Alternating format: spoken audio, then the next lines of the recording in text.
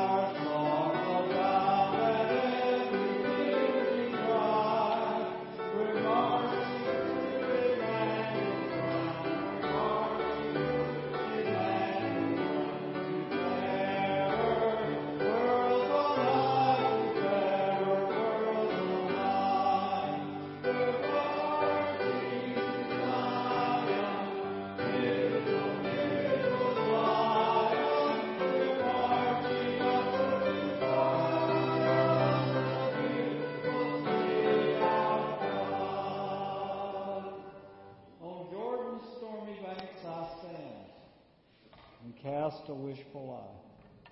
Let's sing that together.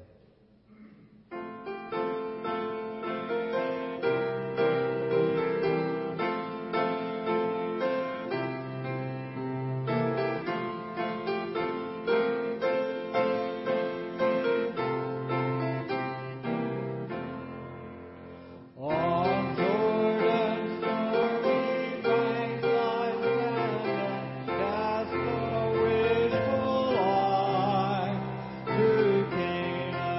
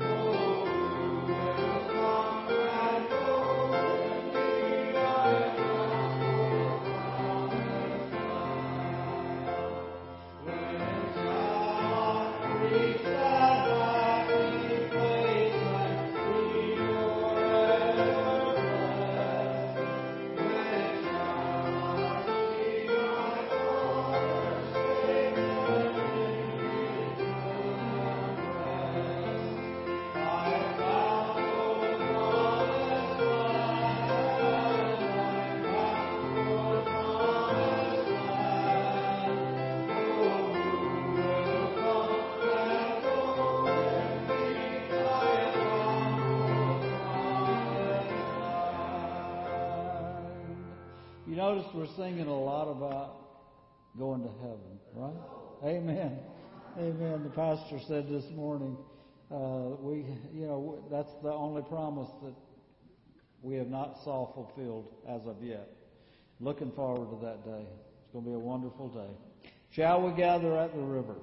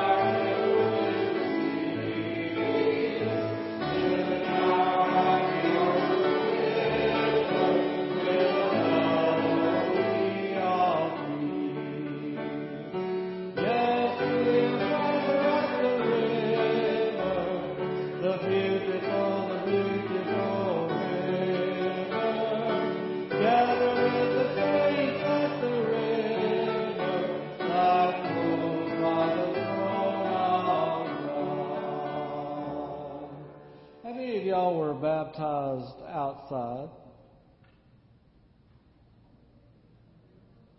Did they sing that at your baptism?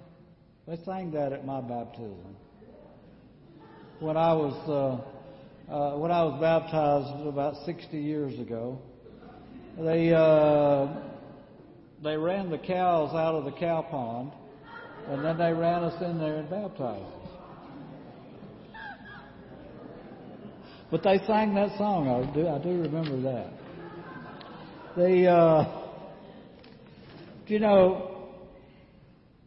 It's not just getting to the river. It's not just marching to Zion. The last song we're going to sing is Face to Face with Christ my Savior. And let's sing that tonight.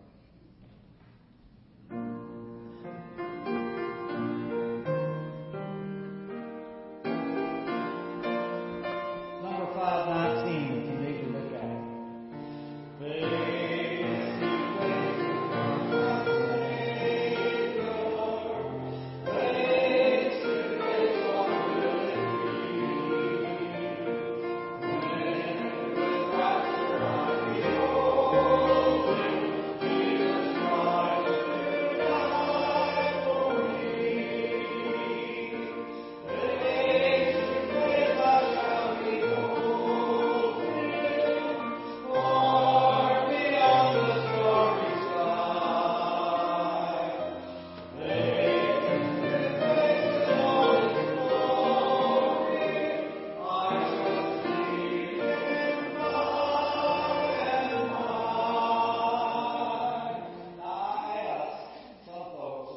that song? How many of y'all do not know that song? Okay. The under 50 crowd. I got you. Okay. Let's sing the second. Okay.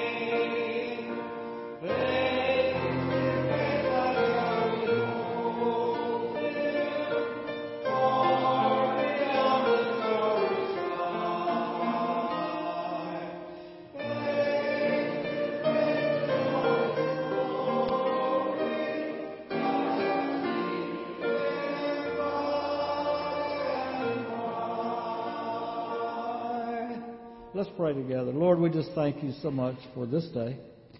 God, what a great day you've given us. How we've loved as we worshiped this morning, as we saw you, Lord, in all that we do. And I just pray, God, that you would continue with us tonight as we worship. Be with Brother Scott as he comes. Pray, Lord, that you would just bless him, fill him, Lord, and just give him the words that we need to hear. God, we thank you for all your blessings and goodness and grace. And we thank you in Jesus' name. Amen.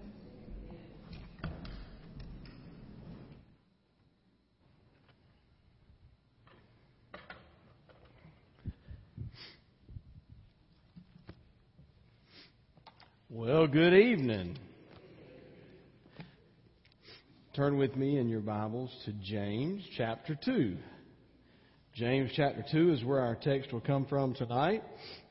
There's a lot of good teaching in the book of James, a lot of practical living. I don't know if you're taking this time as a participant in the Sunday evening service to maybe read through James as you're going through your week, but let me just encourage you. It'd be a great thing as we walk through the book of James, as you would read it and let it filter into your life and move into your heart. And these are very practical points of living that we can learn from in the book of James. So tonight we're going to have, our text will be James chapter 2. So if you've turned there, I'd invite you to stand with me and let's read God's Word together. James 2, beginning in verse 1. The Word of God says, "My brethren, do not hold your faith in our glorious Lord Jesus Christ with an attitude of personal favoritism.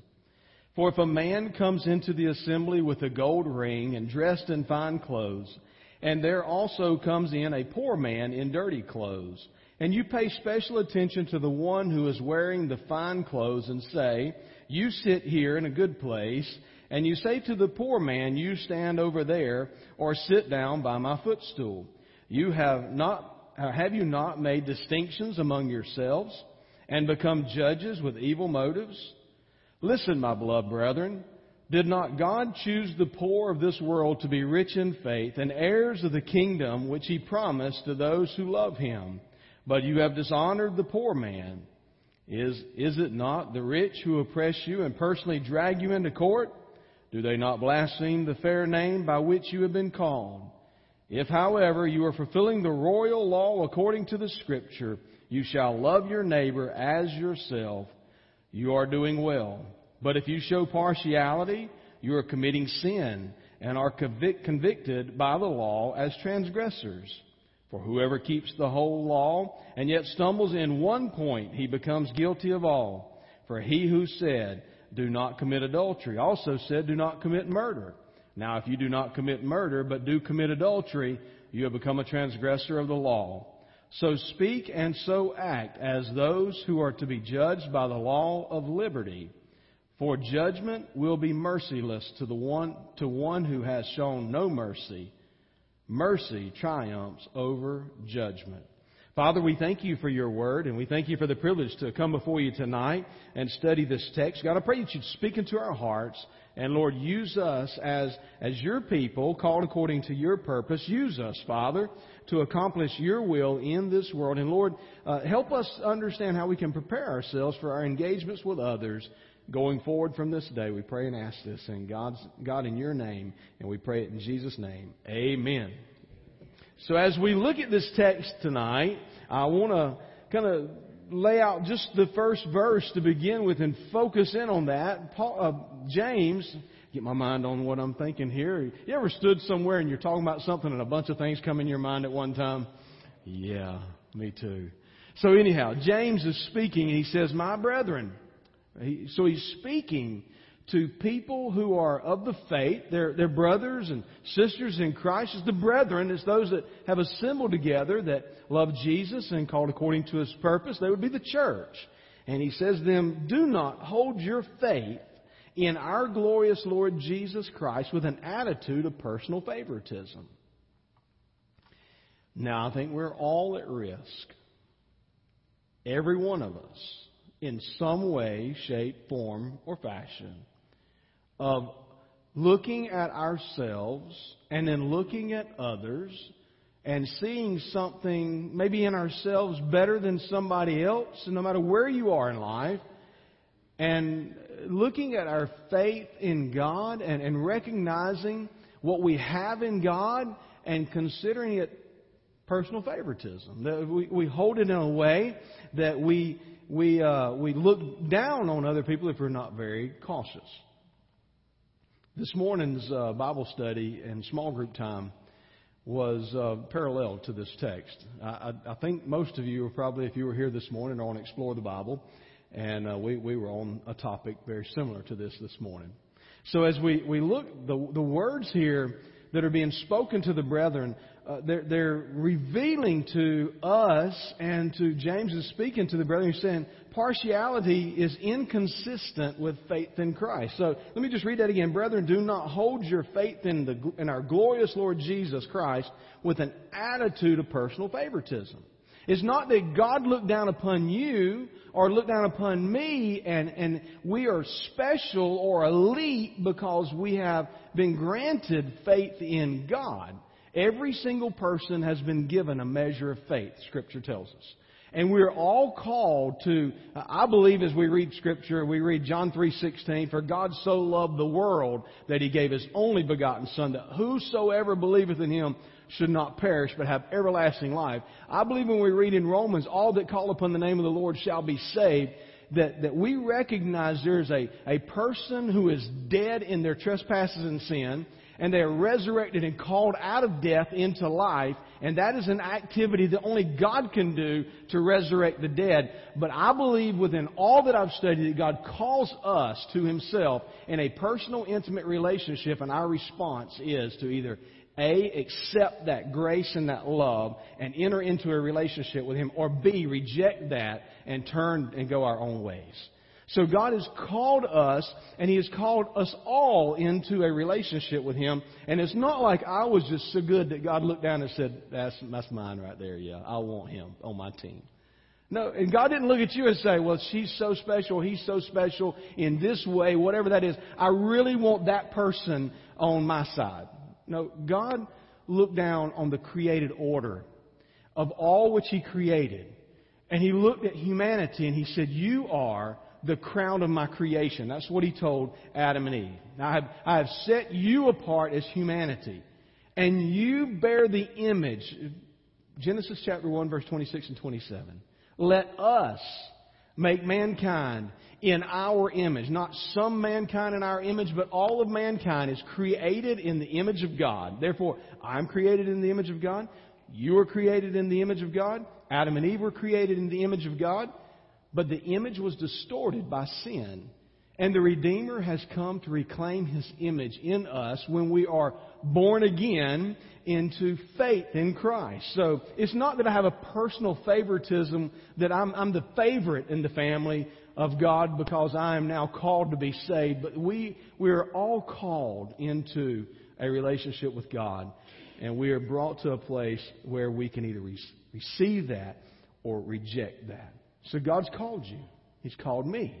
He didn't just call us because we're of a certain socioeconomic class or that we have a certain friend group or that we've arrived at some level of goodness or ability. But God's looked down upon all of whom He created and said, you are special, you are loved, and I want you in my family. So He's called us to Himself. Christ, when He went to the cross at Calvary, and you know, they hung Him on a cross, on a criminal's cross. They nailed Him to that criminal's cross, and they hung Him between heaven and earth, not for His sin, but for ours. Not for some sin, but for all sin. Christ hung between heaven and earth. And in that process, Christ on that cross at Calvary did not discriminate between some He was dying for and some He was not. As He looked upon the crowd that was crucifying Him, what did He say? Father, forgive them, for they know not what they do. But in the end, He said, it is finished. The propitiation that needed to be made, the cost that needed to be paid, the price to redeem humanity from sinfulness has been paid in full by my blood on the cross. He did not discriminate on the cross at Calvary between some people and other people. He said, I died for all people so that all may have life in me. So we see that, and we see James reminding us that, remember, this is Jesus' brother.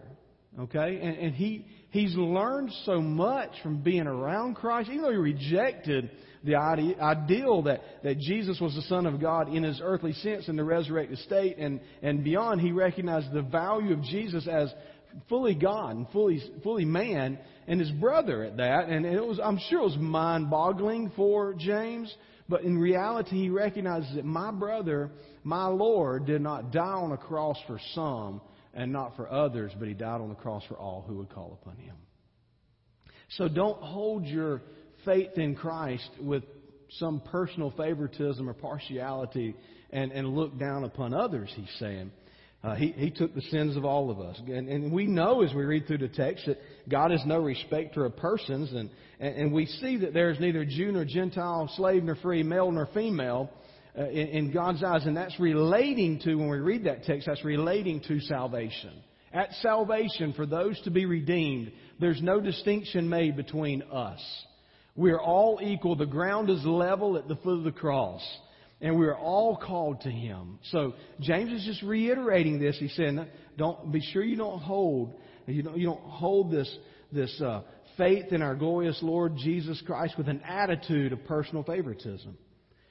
But we see it not just in the socioeconomic divides of our world, we also see it in the racial divides of our world. I long to serve alongside of people, and I've enjoyed serving alongside of people for years. That the racial divide is not known. Now, there's people I've served alongside who the racial divide is pretty deep. And that is so unfortunate. That we are all created by God in His likeness and His image. And we're all image bearers of the King and all valuable in God's eyes. Why should we devalue anyone? Everyone is valuable. No matter what color their skin is, no matter where they came from in this world, we are all valuable to God. So we should never look upon someone else and discriminate upon them. But not only in socioeconomics and racial divides do we see, but we also see in our world today divisions among religions. We actually see it among evangelicals, Christians of different denominations. We'll see, well, at least I'm not like the so-and-sos. And I won't name any, because if I start, then I'll have to name them all or whatever. But, we see that. And how sad is that? That we would tear apart the body of Christ in that regard. So it's not like some are better than others. And there are people, and I believe in all denominations, and even non-denominations, because non-denominational is a denomination. I mean, when you really get down to it, it's a distinction, it's a determination. So even a non-denominational church is a denominational church. They're a group. And so if groupings of people gather together and come together around a faith code that they say, this is what we believe, this is how we're going to preach, this is what we're going to do. It is so sad that we would separate ourselves, and even some would say, well, we're better than them. I've had a guy tell me before, he said, because I'm a member of this denomination or this group of people, we're the ones that are going to heaven. The rest of y'all are going to be sad. And I'm like, wow. I mean, where is that in 66 books? Show me that, where I'm excluded and you're included because you're of this branch and I'm of a different branch. I am a member of the body of the Lord Jesus Christ. And it is undeniable what God did in my life on the day of salvation when He called me and saved me, redeemed me. Now, I have disappointed myself and disappointed God along this journey, but I have not lost the fellowship and relationship that I have with Jesus. It may be strained at times because of my activities, but my relationship with God has never been diminished. I have a relationship with the King of Kings and Lord of Lords because I've been adopted into the family of God. And that adoption has sealed me for eternity. And I have assurance of my salvation. I know what He did in my life. And all of us can hold that same understanding. Not because we were worthy of this or because we met some level of value in ourselves, because we've checked the boxes or kept it all right, but because of what Jesus did in your life and my life, and what Jesus did on a cross at Calvary affords us the way to Calvary and to redemption. And I praise God for that. So we got to be real careful that we don't find ourselves with an attitude of personal favoritism, an attitude that I'm better than whoever, wherever, whenever, but that God loves us all and God longs for a relationship with us all. The vilest of sinners, the worst of worst. And I want you to recognize this text. We'll get there in a minute. He says, the same God that says don't murder said don't commit adultery. If you failed at one point, you failed at them all. So that's kind of a leveler right there, and tells us, hey, listen, if you've done that, well, I've done this. You're no worse than me. I'm no worse than you. We're all lawbreakers. One sin, I break the law. One lie, I break the law. And in God's eyes, a lawbreaker is a person who is separated from perfection because they're lawbreakers, and He is the only one that's perfect. He is the only one that can redeem. So if you just told a white lie or if you murdered somebody, honest to goodness, in God's eyes, sin is sin. In our eyes, we like to elevate and put sin in certain categories, and we look down at others and almost discriminate against them and hold an attitude of personal favoritism because, well, at least I've never done like she's done, or at least I've never done like he's done. I've not gone there. You know what I mean? And that's not right. We don't have that. That's not a privilege we hold. We're all broken people. And we're all in need of a Redeemer. No matter how big or how little you claim your sin to be. And another thing, I've always noticed that my sin's always smaller than somebody else's. You know what I mean? If they do it, it looks a lot bigger. If I do it, I can justify it and I can make it look a lot smaller. But there's no level. Sin is sin. And God's redeemed us. So we got to be careful that we don't hold an attitude of personal favoritism. And then he goes into the second and third verse here, and he talks about the rich man versus the poor man. We are all, if we're honest before Jesus, I believe all of us could step into this in some way, shape, form, or fashion if we're just not maturing in our faith and we're not very cautious here. Because verse 2 says, for if a man comes into your assembly with gold ring and dressed in fine clothes, and there also is a poor man in dirty clothes. So you've got a contrast here between a man who is finely dressed and a man who is poorly dressed. and you begin to differentiate about what seat in the house they get.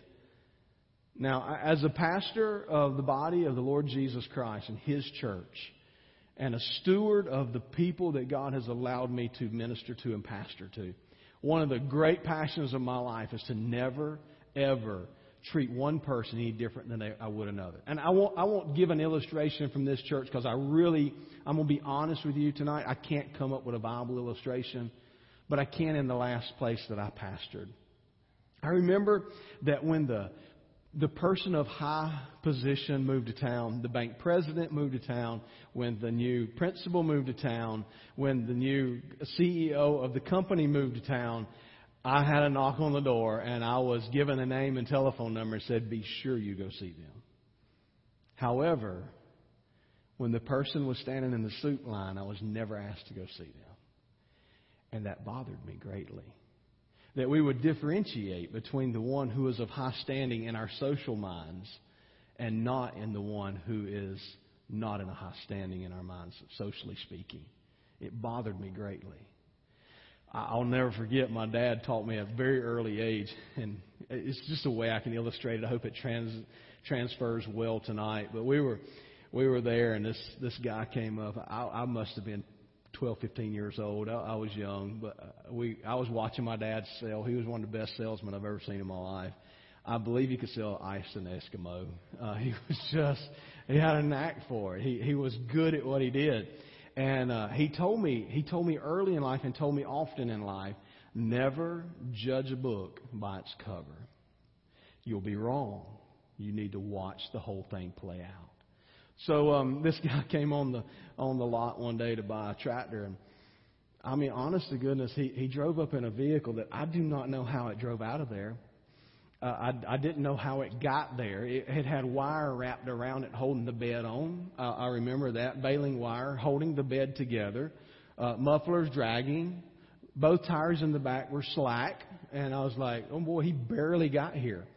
And he went out there to the nicest machine we had on the front lawn there that we were selling. It was a very expensive machine. And he sat down with my dad, and I was in the room, and he negotiated a price. And my dad never second-guessed it at all. He told him what the price was. They negotiated a price, and he looked at his son. He said, boy, go get that brown sack under the seat. That man walked in there and paid cash for that thing. And I was like... I'd never seen that much cash in my life. And this would have been back in the 80s, early 80s. And to me, it was a fortune what I saw laid on that table that day. In 10s, 20s, 5s, 10s, 20s, and a few 50s and 100s, but mostly 5s, 10s, and 20s. And I was like, oh, wow. And my dad told me when he walked out, he said, son, I told you, never judge a book by its cover. That man could take care of that debt he owed. Many walk in here can't. Later, I was selling later, and I had a guy who was just always telling me about how much he had and how much money he made and how fortunate he was and how well off he was until I ran his credit app. I'd tell you a whole lot. and I couldn't even get him financed on a little old tractor, you know what I mean? So I'm like, okay, you never judge a book by its cover. You can be wrong. You have to give them a person the opportunity to understand who they are, not by what they have, but by whose they are. And that's what matters more than anything. And here he's telling us, be sure we don't treat people differently by what they have or what they're capable of. So we see that in Matthew chapter 7, it tells us in verse 1 and 2, do not judge so that you will not be judged. For the way you judge, you will be judged. And by your standard of measure, it will be measured to you. So it's very important that when we look upon somebody, we're very careful how we judge and what standard we use, because that same standard will be used on us. That's what Scripture is telling us there. So there's this rich man versus this poor man, and James is telling us, be careful how you judge. Verse 5 tells us, says, listen, my beloved brethren, did not God choose the poor of this world to be rich in faith and heirs of the kingdom which He promised to those who love Him? But you have dishonored the poor man. Is it not the rich man who oppresses you and personally drags you into court? Do they not blaspheme the fair name by which you have been called? There's a reality here that James is presenting to us. That he's saying, listen, there's something here I don't want you to miss. God's chosen the poor of this world to be rich, and the rich of this world to be poor. And now that does not mean, I don't want us to misunderstand that and think that, well, rich people can't have Jesus and poor people can. And that's not what James is saying here. He's not saying that only poor people, or he's not saying wholesalely that all poor people have Jesus. I know poor people that have rejected Jesus. I know rich people that have rejected Jesus. It's kind of funny now looking back on it. When I was walking in, we were talking about a gentleman in the sports world that makes a really large salary, but he surely looks and acts and displays himself, no matter how much money he's making, to be very miserable. And you and I have all seen it before. Just because you have a lot doesn't mean that you are very happy or have full of joy. There's more to life than the finances, which we so often judge success by in this world. So James is telling us that. He also says not only is he saying here that the poor people can be rich in faith, and rich people can be poor in faith, and that can happen. You can be very rich in the worldly standards, but very poor in godly standards. You can be very poor in worldly standards and very rich in godly standards. It depends on where your heart is and where your focus is. So we see that there's that distinction made here. When we have little, I believe this. You may challenge me on this, but I believe personally that when we have little, we have more of a longing, more of an ease to find God.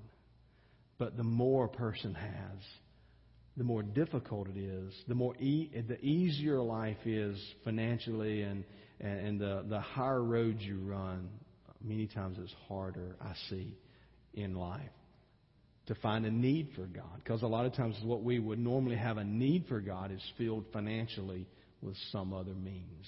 We find another way to fill the hole. Let me just say this. Every single one of us are created by God with a very special place deep within us that only God can reside and fill. You were created with a passionate longing for God. Whether you realize it or not, you have that. That's the way God created you. The world and Satan has offered numerous alternatives, fakes and phonies, to attempt to fill that void. Drugs, alcohol, sex. You can name just the gamut. I just hit the top three. But it could be pride. It could be finances. There's a lot of things that can attempt to fill that hole, and if we have the privilege to be able to delve into those things, we may find ways to fill that void with the things of this world. But God created you and He created me to only be filled by the peace of God. And when we reject the peace of God, which is to fill us, and we miss ever being able to fill that hole that God created us with. And we see that in the woman at the well. Jesus told the woman at the well, if you drink of this water, this living water that only I can give you, you'll thirst no more. But until you drink of this living water, you're going to search. You're going to have to return to this well every day, and it will never satisfy you. The world will never satisfy us, but the well of Jesus will fulfill us. It will, to overflow. That's why we were created that way by God, to have that longing within us. And he goes on to say, a lot of times it's not the poor that are causing the problems in your life. It's the rich who are oppressing you and dragging you into court. And be careful you don't have favoritism towards the ones who are going to wind up turning around and biting you in the end. So the word here uses oppress, to crush by abuse of power or authority, to weigh down or burden. To exploit would be to use unfairly for one's own advantage, brutal deprivation of one's rights. And that's what happens so many times, is that we are oppressed by others and we are exploited by others. And they take us to court, as he lays out right here. And we see the picture, which is literally dragging one to court, which parallels with Acts 16:19, where we see that in Acts 16:19 we see that. But when 16:19. But when her masters saw that their hope was a prophet was gone, they seized Paul and Silas and dragged them into the marketplace before the authorities. The language there is the same between the texts. They literally drag you to court and parade you before others. So the rich, if you will, blaspheme the noble name of God. Verse 8 and 9 tell us that if, however, you are fulfilling the royal law according to Scripture, you shall love your neighbor as yourself, you are doing well. But if you show partiality, you are committing sin and are convicted by the law as transgressors. That is just a straight up front, in your face conversation that James is having. You know, let's not beat around the bush. Let's not give any room for second guessing this. James says, if you are showing partiality, it is sin. It's pretty clear, isn't it? Now, we got to be real careful, because now it has been called out that partiality is sin, and we don't want to live in sin. So we don't want to live showing partiality in a sinful way.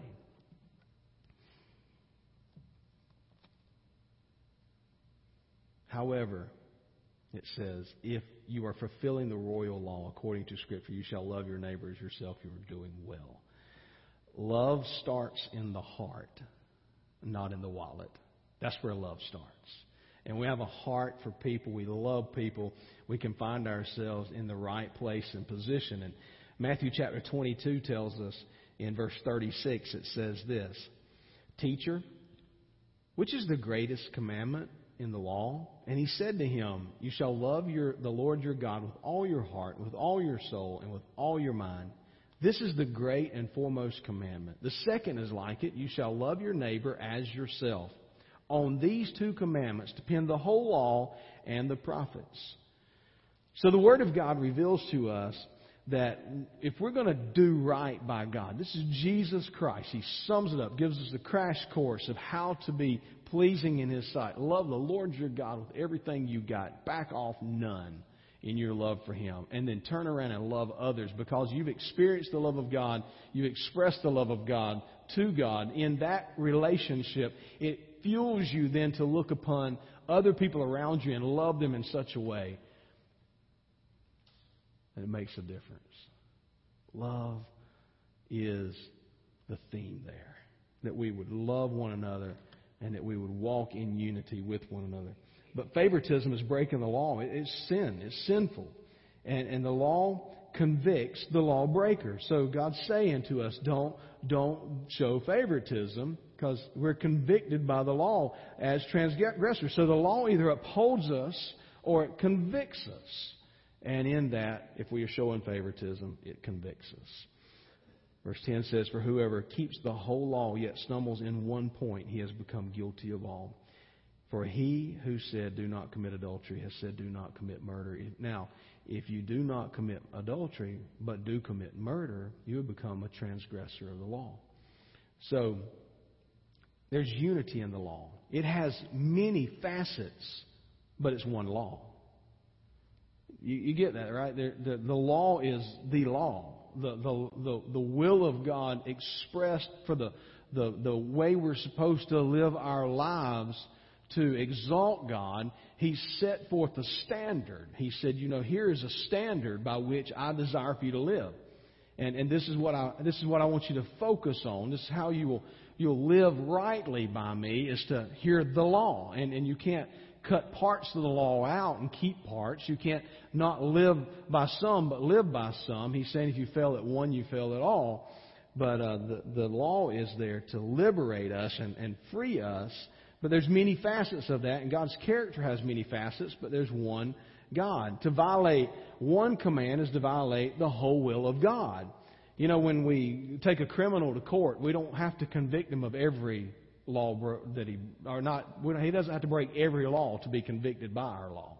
He just has to break one law to be convicted by the law. So that makes logical sense to us. Hopefully it does to you. It does to me. That if I'm a murderer, I don't have to be a thief and all these other things too. I just have to, I'm going to get convicted for the law that I broke. It convicts me. I've broken the law. So here we see that if you fail at one point, you fail at all. Verse 12 says, "So speak and so act as those who are to be judged by the law of liberty. For judgment will be merciless to the one who's shown no mercy." Mercy triumphs over judgment. As you speak and as you do, you will be judged. 2 Corinthians chapter 5, verse 10 says this, "For we must all appear before the judgment seat of Christ, so that each one may be recompensed for his deeds in the body, according to what he has done, whether good or bad." We'll stand before our Lord one day and give an account for our life. And I'll tell you, I have failed. I have missed the mark. I have not perfected living apart from sin. But I have a Savior who has. And He has redeemed me. My righteousness is filthy rags, but His righteousness is perfect. And He has clothed me in His righteousness by His grace and by His mercy. And I want to live for Him because He has so loved me in that way. And He has so loved you in that way. So we have a God who loves us and longs for us to live differently than this world. Galatians tells us in Galatians chapter 5, verse 22, "But the fruit of the Spirit." And again, the fruit of the Spirit, this is one fruit. It all makes up the fruit of the Spirit. Not the fruits. It's not plural. It is the fruit of the Spirit is love, joy, peace, patience, kindness, goodness, gentleness, faithfulness, and it's followed up by self-control. And it goes on and says, "Now those who belong to Christ have crucified the flesh with its passions and desires. If we live by the Spirit, let us also walk by the Spirit. Let us not become boastful, challenging one another, envying one another." So we have a spirit that we're called to live by. He also says in verse 23, "Against such things as love, joy, peace, patience, kindness, goodness, gentleness, faithfulness, self-control, against such things there is no law." We have been liberated from the law of condemnation by the grace of God when we have the Spirit of God which lives within us, and we are freed from that law, and we are given grace because of Christ and His work on the cross. So we're not judged by the law of the legalistic scribes and Pharisees, but the law that gives freedom. And it says here, if you have no mercy, for judgment will be merciless to the one who has shown no mercy. Mercy triumphs over judgment. Wow. So when we look upon people, and, I'm going to do things that are not pleasing to the Lord. You're going to do things that are not pleasing to the Lord. I'm not going to meet everybody's standard. You're not going to meet everybody's standard. When we judge by the earthly standards, we begin to put ourselves in personal favoritism above others, and when we kind of sort ourselves out by pods or by groups and say, well, I'm better than them. And that is sinful, because when we get that opinion of ourselves, we begin to treat others like us differently than we do others who are not like us. And God has told us that personal favoritism and treating others in that way, looking down on others and not treating all people the same is a sinful act when we do that. So we have to be careful how we live our lives out before the Lord every day. And what a word that is to me, to no matter who I'm dealing with, no matter if they're the richest person in the world or the poorest person in the world, they are made in the image of Christ, and they are valuable in God's sight. And it is my privilege to serve them with the hands and feet of Jesus, and to love them with the grace of God and show mercy to them. No matter what they've done, show mercy to them. I had a guy tell me one time, he said, "I don't see how you do it, Pastor."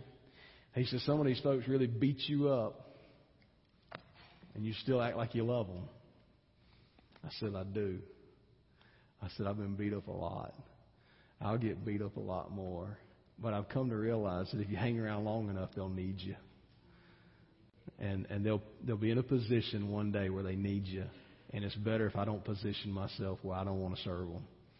Because somebody's going to need you one day. And now, that's just me and how I approach things, but all of us should approach things as we're all equal. The ground is level at the foot of the cross. You're valuable, I'm valuable, and everybody we bump into is valuable. Whether they agree with us doctrinally, whether they're in the same class with us socioeconomically, whether they're the same race as us or not, none of that matters. They're made in the image of God, and they're valuable. And God loves them. Therefore, we're to love them as Christ loved His church, and we're to give our lives for every person that we come in contact with. Our life should be theirs to live for them and love them.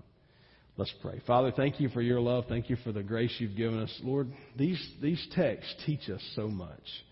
They teach me, Father. What a reminder it is, God, of the value you hold on all people, not just some people. So, God, I pray that all of our lives would be lived loving all people, finding value in all people, and not classing or categorizing people in different levels and treating people differently. But God, we would treat all people with love like you've treated us. Thank you, Lord, for being a fair God, a just, righteous God, a God who you don't treat us differently because of what we have or where we live or anything like that. You love us, and you've shown that consistent love, that unending love throughout the generations. God, help us to love as the way you'd have us love, live as you'd have us live, and encourage those that we encounter this week with your love. In Jesus' name, amen. God bless you. Have a great evening.